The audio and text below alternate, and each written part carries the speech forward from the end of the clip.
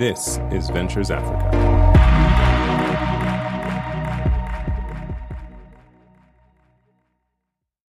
Hi, this is Beyond the Headlines and I'm Funaya Abuga.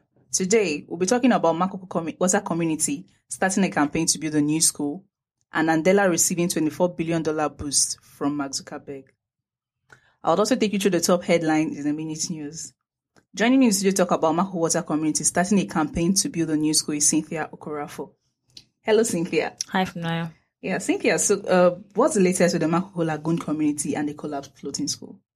So as soon as the collapse happened, the community obviously decided that it needed to have a new school, more so one that was functioning, because it turned out that the floating school was more for aesthetic use than it was for, like academic or social service. So, but then the company, the architectural firm, did say that, well, it was coming down for upgrade and they did an improved version in Europe recently and they will come and replicate the same thing here.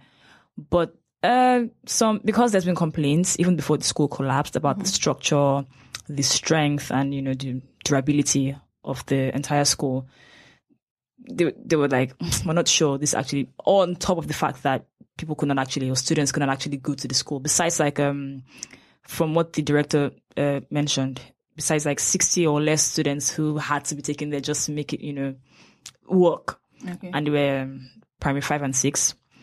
And they were there for only 3 or 4 months, and that was recently, since 2013 when the school was built. Okay. So there's been concerns about how no one was really using it. They weren't getting much or what was expected from the structure. And then of course, the foundation and the way it was built itself. So they were not very convinced about building a new floating school that would just be the same thing for them, being that not enough students can go there. And this is a community that needs a place that can accommodate up to 200 students because they need to send their kids to school.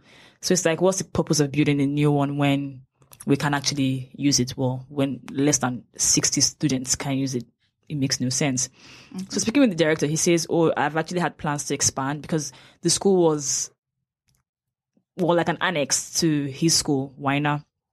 So he says he's been talking about expanding the Weiner school somewhere close to the former building and just making it bigger, that can actually host enough students. But then it was not something that came to light.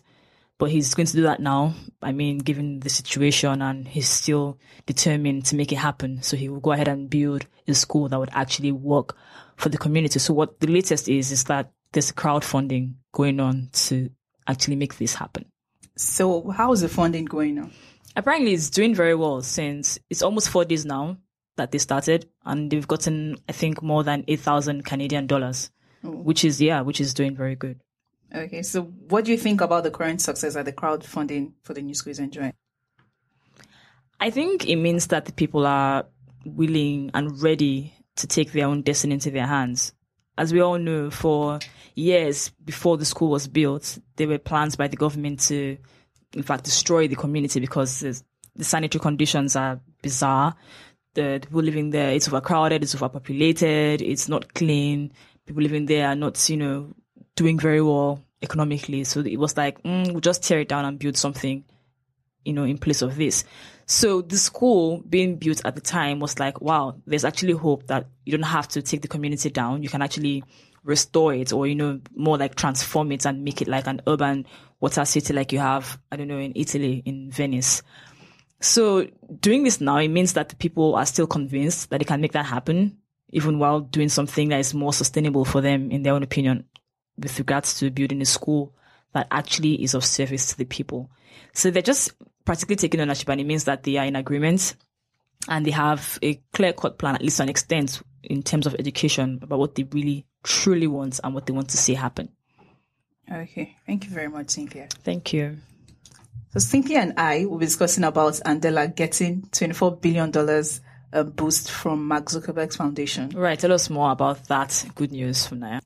Okay. Recently, or rather today, it was announced that Andela got the $24 million fund from Series B funding from Mark Zuckerberg Foundation, which is Chan Zuckerberg Initiative, which was founded by Mark Zuckerberg and his wife late last year.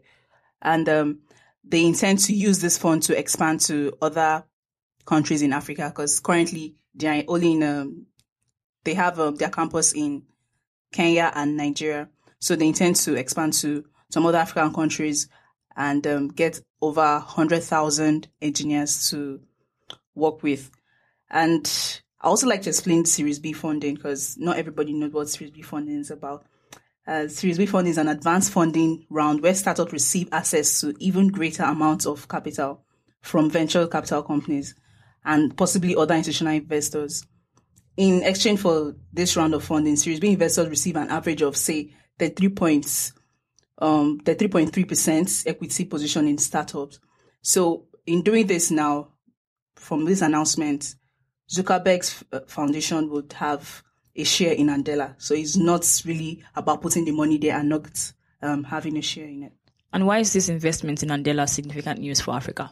It's a significant news for Africa because the school was created by a Nigerian, and we have some Nigerians who get employed, or who have been employed rather, by this school, and they work with companies like Google, Microsoft here in Nigeria, as opposed to traveling out. So it shows that the tech scene in Africa has grown, or rather has evolved. Rather, we see Africa being the next tech scene or tech hub where younger generation of coders will be found. Okay. That's very nice. All right. Thank you very much, Cynthia. It was nice chatting with you. You too, from Naya. Now to the minute news for today. Ivorian writer launches a petition to free ex-president Gbagbo. Eritrea says more than 200 Ethiopian troops were killed in clashes this week. And suicide blast hits Libyan police station. Nigeria's President Buhari is set to return to Nigeria on Sunday. And no winner for Mo Ibrahim Prize for Leadership 2016. Israel passes new anti-terrorism law. And finally, MTN plans 143 billion naira network upgrade in Nigeria. Thank you for joining me. I am Funaya Abuga. Bye for now. To read more of our stories and listen to our podcasts, visit venturesafrica.com. Follow us on Twitter at Ventures Africa, Facebook, and other social media platforms. This is Ventures Africa.